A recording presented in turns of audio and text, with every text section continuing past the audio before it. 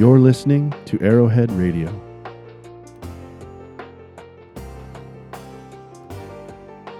He doesn't love us because we're good. He loves us because he's good. You can't steer a boat that's not moving. We as Christians, we need to start opening our mouths. And it says that he who believes on the Son has life, and he that does not believe does not have life, and the wrath of God abides on him. To me, one of the greatest things God did to me was give me peace, give me a hope, give me a promise.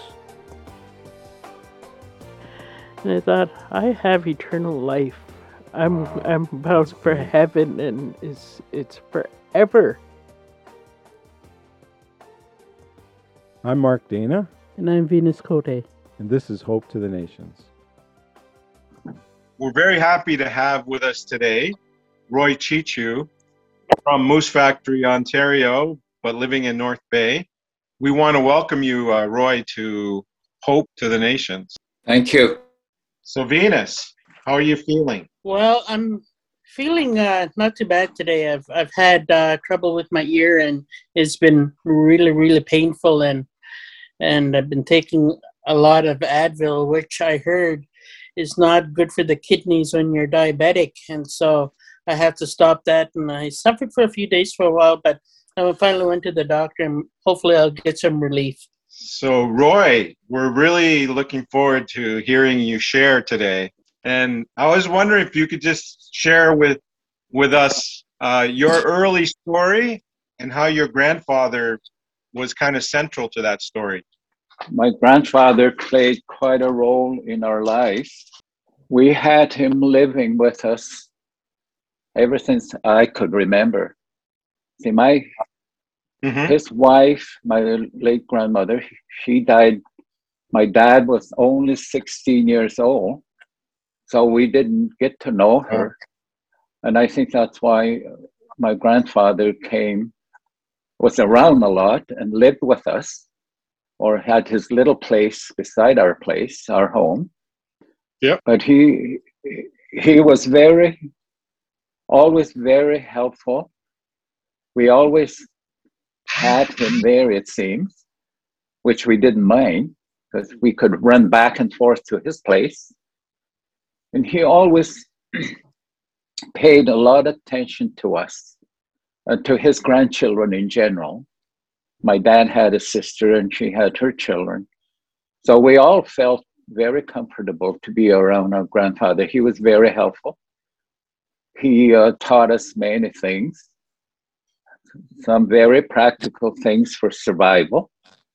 And yeah, I had the privilege to hear him pray many a times, because that's the one thing that he did when something happened serious in our home, whether it's illness or other issues. He often said, "Let's pray." Yeah. And from what we remember of him, when he said, "Let's pray," he would get down on his knees, and we all did the same.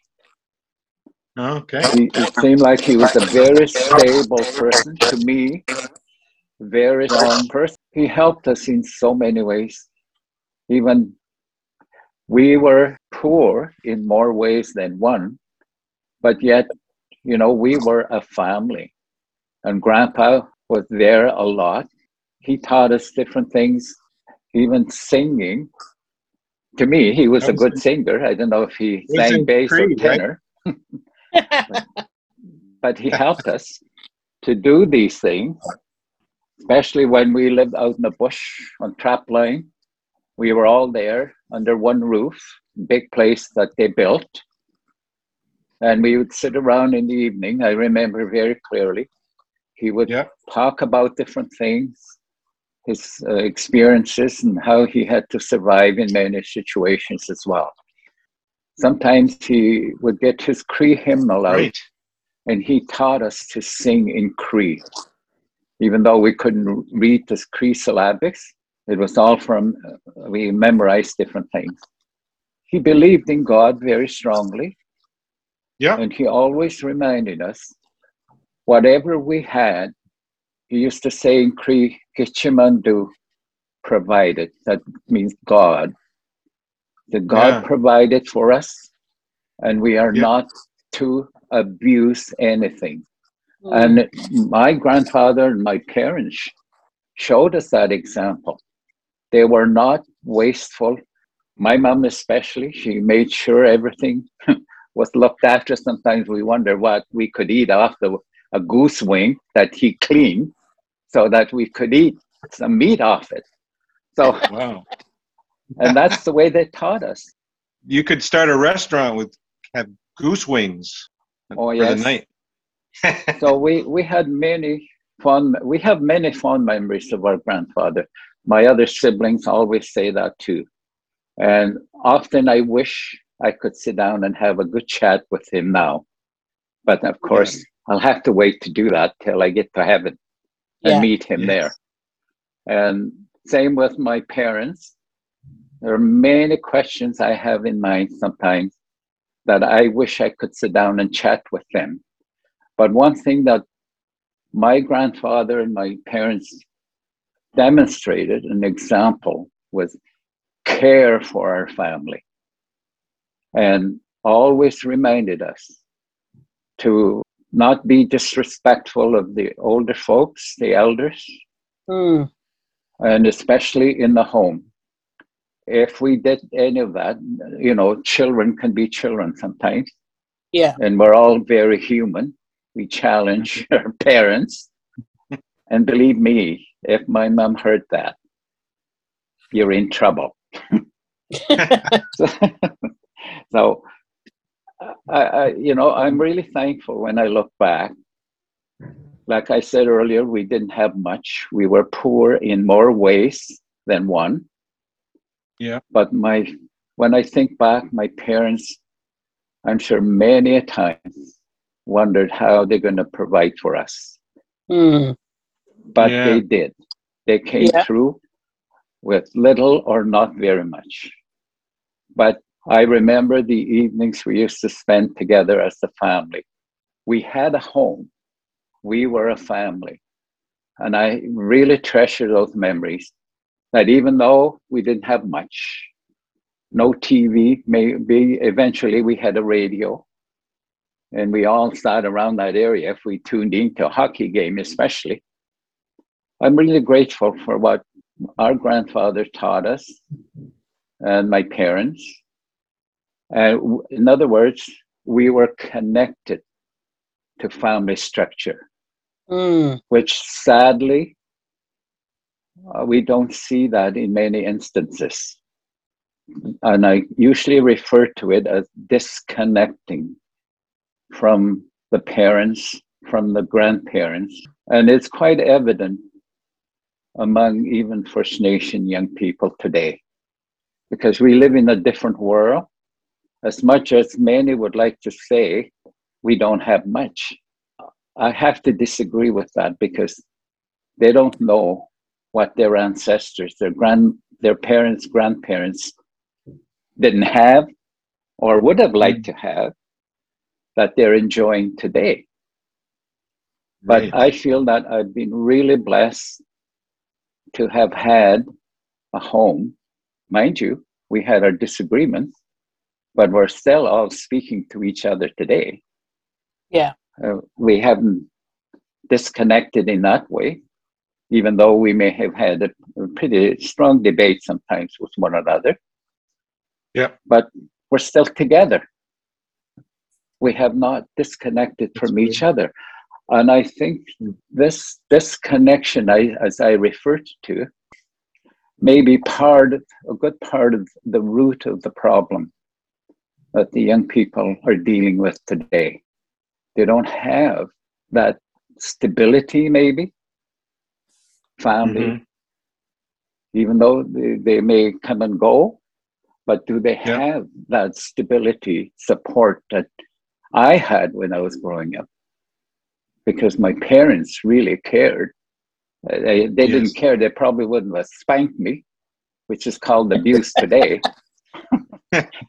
Believe me, Kept I you may on the have straight and narrow. Oh, yes. in a cushioned area, I always say. Yeah. But I remember that scolding worked, but I could get around that and sneak away from that. I felt that's the way I see it. But believe me, you, when my mom meant business, you obeyed. Mhm. Not because she enjoyed doing it. I know she probably didn't. Yeah. But I always say, why would she have done that to me? But anyway, Yes. but you know, the parental support, grandparents, my grandfather's support, I really believe helped us because we connected well with him. I Mhm. remember that he took me out into the bush to hunt maybe partridges or rabbits. And Yeah. he taught us how to set traps for muskrats, that kind of thing. Yeah. These are the kinds of things that now I remember quite well about these things. And Yeah. I often say, if I went to the bush, I had to live in the bush, I probably would know how to do these things, but I'm at the age I would find it difficult. How old are you now? I'll be 76 at the end of April. Oh, No. bless your heart. Yes. I often say I've reached the 70, and if by strength, and that's where I'm at. Right. But I'm thankful for the health that I have. My long-term memory is still pretty good, I might say, even if I say it for myself. Well, that's wonderful. Yes. Right. You mentioned in your testimony about segregation that was happening in your community. Could you just share with us what that meant to you? Well, the way I saw things, the young age I was as a child and into my early teens when I was growing up, Mhm. I noticed that like we were one end of the community, Yes. reserve, First Nation community, Yep. status people. Yep. And then there was the middle group that I refer to, non-status people, and then Mhm. the government people. In other words, Okay. Anglo-Saxon, whatever. So when I look back, the non-status people, I think, felt maybe they were a little higher on the totem pole than we were, because we were status, live over here. Back then, in those days, the term Indians was used. The non-status Indians over here. But anyway, Right. and then of course the non-First Nation people were, in many instances, were in charge of many things, and Mhm. we were merely customers. Say, for example, if we went shopping, we were customers. We were not in charge of anything. And I remember that the First Nation girls were not allowed to date, for example, Hudson Bay clerks that were there. But I'm sure Okay. they did it anyway.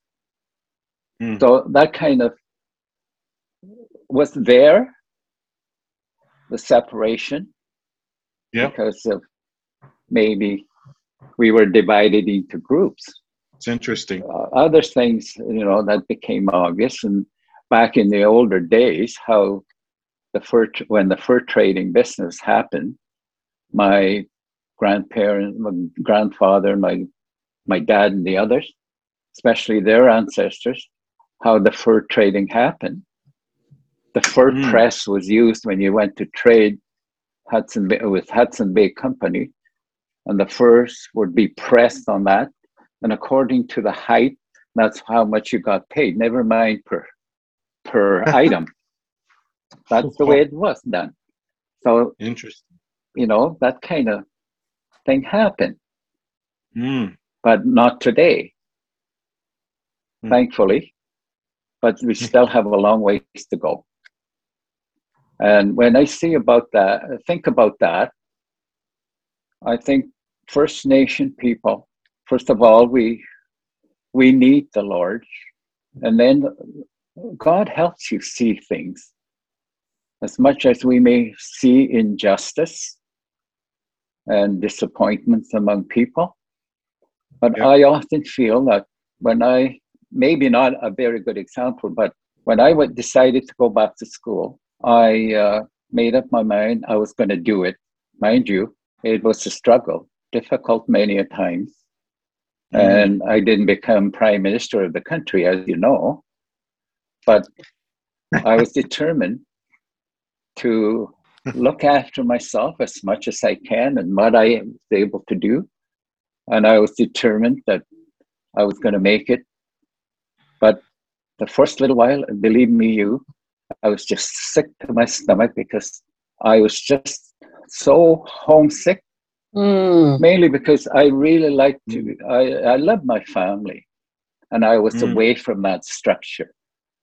And nobody prepared me as far as orientation that this could happen. You're moving into a strange community, and really it was a strange community. When I first left home, I came to school here in North Bay. I didn't know anybody except maybe a few students that were here from home. Yeah. But I had never lived away from home. Nobody prepared me what a boarding home was, or even who I was going to live with. I found out after I got off the train where I was going. Totally strange, people that I've never met before. And I was expected to function in a situation like that, which I did. I really believe eventually I moved out of one place because it didn't work out too well as far as I was concerned. I talked to the counselor and you know what? I prayed a lot. And believe me, if I didn't know the Lord when I left home, it would have been more difficult. And I probably would have headed home because everybody expected you in the city. You live in the city, you should know what you're doing. Yeah. But I was so naive and ignorant about many things because I've never lived in a community like a city, maybe not as big as Toronto, but still totally strange to me. But I was determined I was going to go to school, which I did. And I decided I was going to do my best. Whether I gave the wrong answer or not in the classroom, I did it anyway. But I had to lean on the Lord many a times. Yes. And I prayed. Believe me, I prayed. Then I met these people. I was moved to another boarding home. It was an answer to prayer. I really believe that. Those people were exceptional. Probably they may have been a bit younger than my parents, but they were really, really good people. And they made me feel part of the family. They didn't exclude me from their activities. And if they went out for a drive in the vehicle, they offered, if we wanted to go, we could go along. They didn't leave us to ourselves. That's cool. They treated us the same way as there were three other boys living there, nephews, and their son was there. They didn't treat us differently. When it was time to study, the TV was shut off. They said, time to study. So we had to go to our rooms and work. So we were all treated equally, whether we were boarders or from the family. Right. So that really helped. Those people became our friends after we moved here, especially the landlady. She really became our good friend after we moved here. And all along the way, and then I moved on to Sudbury to go to school there. And there again, the Lord provided friends, people. I got to know Christian people. And that's what I wanted to do, is get to know Christian people. And somebody suggested a church. And so I went there and I got to know some wonderful people there. And some I see now and then. The opportunities that the First Nation young people have today, it's amazing. And when I left home, there was nothing, mainly elementary school. no high school, nothing nearby. No classes for community college anywhere. Now they're inundated with those things, and even recreational building, that kind of thing. If I had the opportunity to learn in the area of recreation, from what the young people have today, my physical education involved Simon says do this, Simon says do that, standing beside my desk. Touch your The toes. young people today couldn't fathom that, Yeah. that we were so ancient. But we survived. It's a learning lesson all along the way. And in my case, like I say, if I didn't have the Lord, I probably would have gone back. And sadly today, the friends I had, boys my age, some have died in an unpleasant way. I know a couple were found on the street in Toronto. Oh. So maybe, I think, like I say, if the Lord didn't save me, maybe I would have headed in that direction, because alcoholism entered into our home once we First Nation people were allowed to have alcohol or access alcohol beverages. Of course, that was a happy occasion for those who enjoyed it. Yeah. Tell us about your conversion. Well, like I mentioned earlier, my grandfather taught us different things and certainly talked about God. Like I mentioned, he taught us to sing Cree hymns. And I've always respected him for that. It helped me to become religious, as I might say, at that time. And I appreciated. I would go to church with him. They had a Cree service for Cree-speaking people. I appreciated, as we called them that time, the minister that took the service. He spoke in Cree. He was very good. I was fascinated by what he was talking about. But at that point, being a child, it's difficult to understand something. And then eventually, as I grew a little older, troubled with the situation we were in, when alcoholism started creeping into our home. So I began to think more and more, there's got to be a better way than this troubling situation, because of my older siblings started hitting the bottle, as I always say, especially weekend binges. And eventually there were problems, and even other people in the community. So one day, when these people came, Doug and Ann Taylor, I really didn't know who they were. All I heard was this minister that came around visiting people. And they were white people, as we were told. But they presented themselves very well.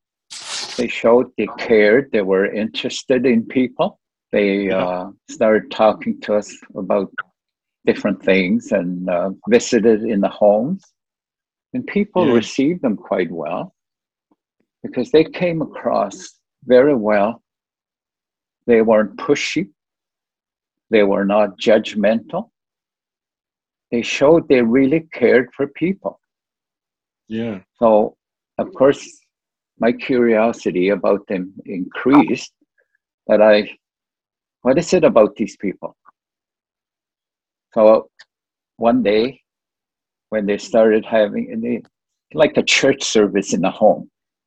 So of course, I was very curious. One of my sisters went. She and another lady. At first, there were only two of them, as far as I know, from the community, besides the couple hosting that in their home. So I started going eventually, and I recognized a lot of the hymns they were singing, because we learned those in the Anglican church where I was a member of. And so that increased my curiosity. And then he started preaching. I could understand good English then. And I said, what is he talking about? So, he really preached the gospel. And again, he didn't push it. He invited us, he welcomed us whenever we wanted to go.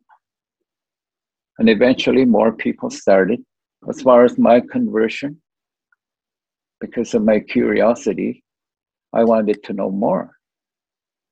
So one day, my brother and I, we were on our way to a hockey game. We decided to go and see this minister, as we said, to visit him and talk to him. So we did.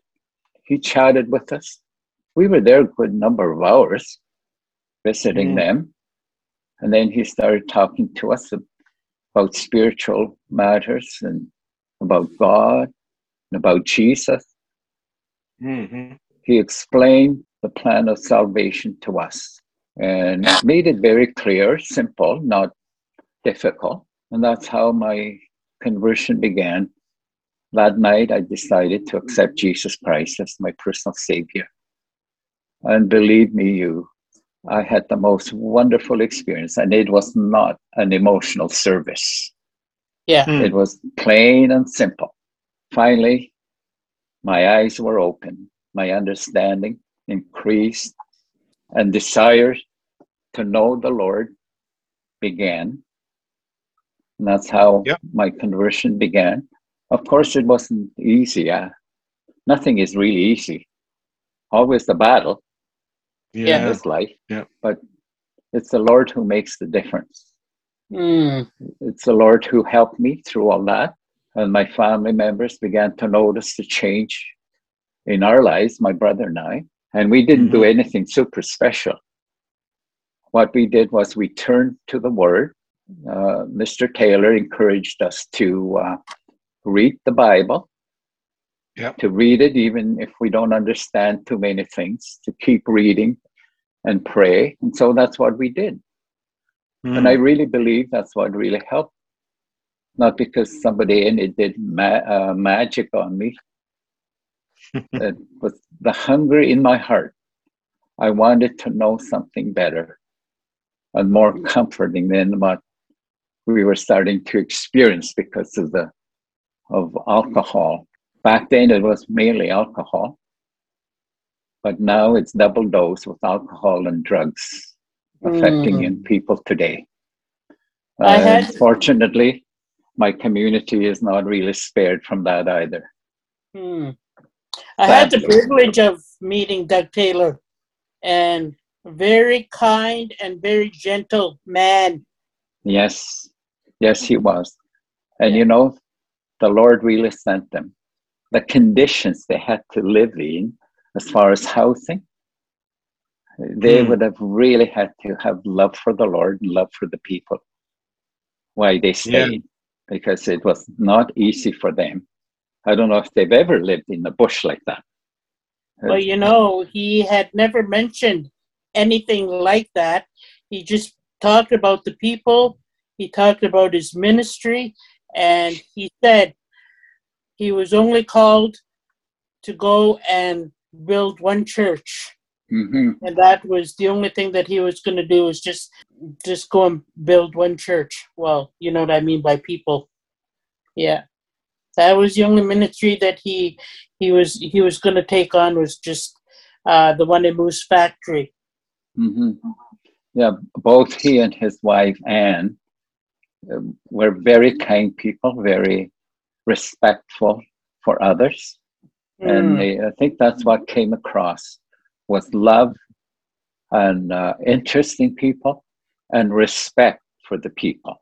Yeah, you know, they didn't push any ideas on you. It was up to you, or it depends on the person, the desires of the heart. And gradually, we were encouraged to help out in the fellowship eventually, once we had a building. And the way that building came about, we had to haul logs from the bush. And we helped out with that. We had to use dog team to bring the logs from the bush, certain type, certain size, so the building could sit on there. And that's how it started. A very humble place with a wood stove to burn, get the heat in the building. Yeah. And we may have walked in on especially winter time, and it was so cold before it heated up, and it heated up by the time we left. But that didn't bother us. We wore our winter coats. We survived. And I think some people would be boggled about it, how we would sit in there like that. And it certainly wasn't a mansion. But the Lord blessed them. I'm telling you, it was hard to see them leave when they left.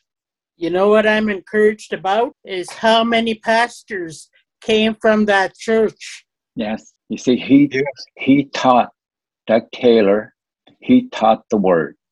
Yeah. He practiced how Paul encouraged Timothy to preach the word, teach the word. And Doug Taylor believed, he told the Lord, the rest is up to you. Wow. He did that.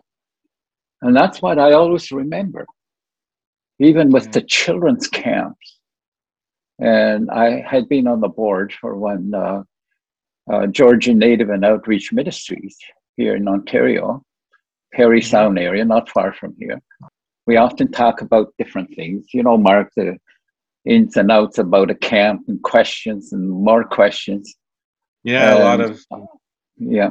And I always said at that meeting, what we need to recognize with children is no matter how young they are, you talk to them about things, you teach them, they will remember. Yeah. I said, so what we need to do, keep in mind, is that what the Apostle Paul encouraged Timothy, preach the word, teach the word. And I always used to say in the meeting, leave the rest to the Holy Spirit to do the work. Don't get in the way. Amen. You'll mess up. Yes. And that's really the key. You don't need to do too much fancy stuff to win the children's hearts. No. They will remember. Yeah, just to love them. Yes. Yeah, would you share with us how you met your wife, Dorothy? Well, it's really interesting. I was going to school in Sudbury that time after I moved from North Bay. The first time I met her, I had gone up to Moose Factory to visit just overnight, would you believe? Took a train, came out the next day by train, because I hadn't been home since I left home, you see. So I wanted to do that. And then on the way back, she was teaching. She had gone up. I left January 65, and she went up September 65 to teach up there. She and her aunt went up there to teach at Moose Factory. So one time I was up there and I came back on the train. I had to wait. I had some time to wait around in Cochrane to connect with the other train. So the teachers were there. They had come out for their conference in Cochrane, and Dorothy was one of them. They invited me, the Christian teachers they knew I was going to be on the train. So they said we should invite him while he's waiting around for the train. So I joined them for their supper. And that's the first time I met Dorothy. I always say she was kind of scared of me at that time. But anyway.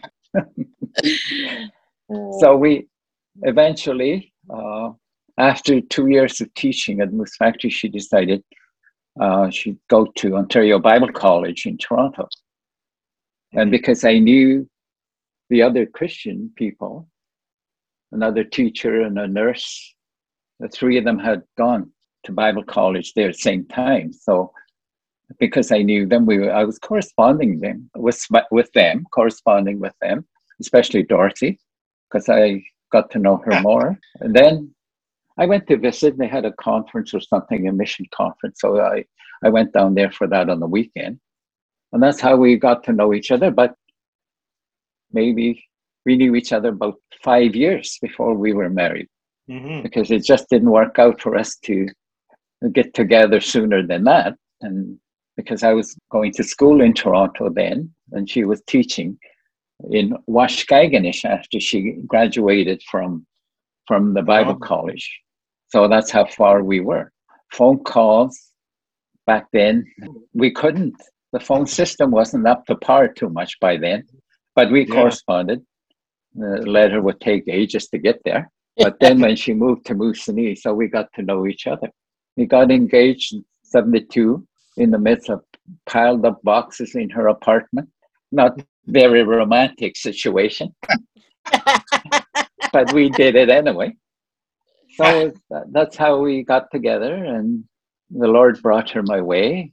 We'll be married 48 years Oh, bless your hearts. in July. I've heard my coworkers say sometimes, you know what it's like when they talk about their spouses, sometimes I couldn't believe what they say. You know what it's like? And I say, no, we don't do that. Like shouting at each other, that kind of thing. I said, we may have our disagreements on things, but we've never shouted at each other or walked out on each other because we were so upset with each other. No, Yeah. we've never done that. I can honestly say that. And it's because the Lord has made the difference in our Amen. home. And we lean on Him.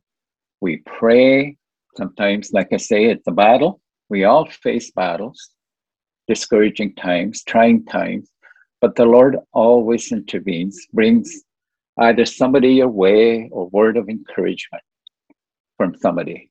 We like to do that for others as well and help out in whatever way we can to encourage people. How would you encourage someone who felt that they're serving God, but they don't see much in the way of results? To some people, numbers are important. I can see that. I can understand numbers are important.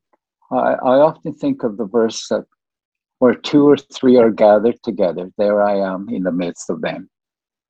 Jesus said, there are people who are hang up. They got to have so many people, so many numbers, so many, that kind of thing. Yeah. But I think that's a distraction. We're to look to the Lord. We're to trust the Lord. The Lord is the one who does the work, not us. We're merely instruments that He wants to use. And we do our part. Some can do more. Maybe some can do better than what I can do. But depends on the heart. And if we're too concerned that we're not doing the right thing, maybe, I think that's a distraction. We got to be careful. We got to be alert to that. That's why prayer is important. The way I often pray, and Dorothy and I, we often pray, Lord, help us or help me to see others the way You see them. Because if I see them myself the way Roy would see people, humanly speaking, it's not going to work. Yeah. Yeah, that's true. So, and people will know that if you have a caring spirit in you and you are genuinely interested in presenting the word to them. Some people may do the work a long time, but I don't think they're doing it for nothing. And some people, like I said earlier, they like numbers, something to happen, something you can see. Yeah. Don't forget, we walk by faith, not by sight. And that's right. And so I think people who feel that way, maybe their work is, and that's understandable. You like to see progress in what you're doing. Yes. But I think something to keep in mind is that you plant the seed, somebody may come along and water the seed. And if you look at it that way, as long as you know in your own mind, you're trying to get the word out, and you're doing what God has expected you, led you to do, and leave it at that. I know what it's like to have few people. We've been in situations where we were few believers. Yeah. And I've been in situations where there are many believers. And the fewer you are sometimes, that you feel the closeness with one another and also with the Lord in the midst. And that's, I think, to keep that in mind. We pray for you guys, We have you on our list. Thank you very much. And we do that with all others. And that we know, and Yeah. collectively sometimes we say, where these people are and working under NCEM or other missions. And it's amazing what the Lord will do. I would say to people that are concerned, maybe their work is not progressed, don't look at numbers. Look to the Lord. Amen. Go Yes. by faith and He'll do the work. Amen. We're merely Yes. instruments. Roy, in closing, would you have a verse you'd like to share with people? Well, that verse that I use many times, I'm reminded of, actually more than one verse. Jesus said, I will never leave you nor forsake you. Or be still and know that I am God. Yes. And in Colossians 3:17, and whatever you do in word or deed, do all in the name of the Lord Jesus, giving thanks to God the Father through Him. I'd like to keep that in mind, that I remember that for myself, so that I don't get in the way when the Lord wants to do something. This has been a broadcast of Arrowhead Radio, a ministry of Arrowhead Native Bible Center. For good Christian resources, visit our bookstore at wabanakibooks.com. Look for a new episode next week, wherever you find your favorite podcasts.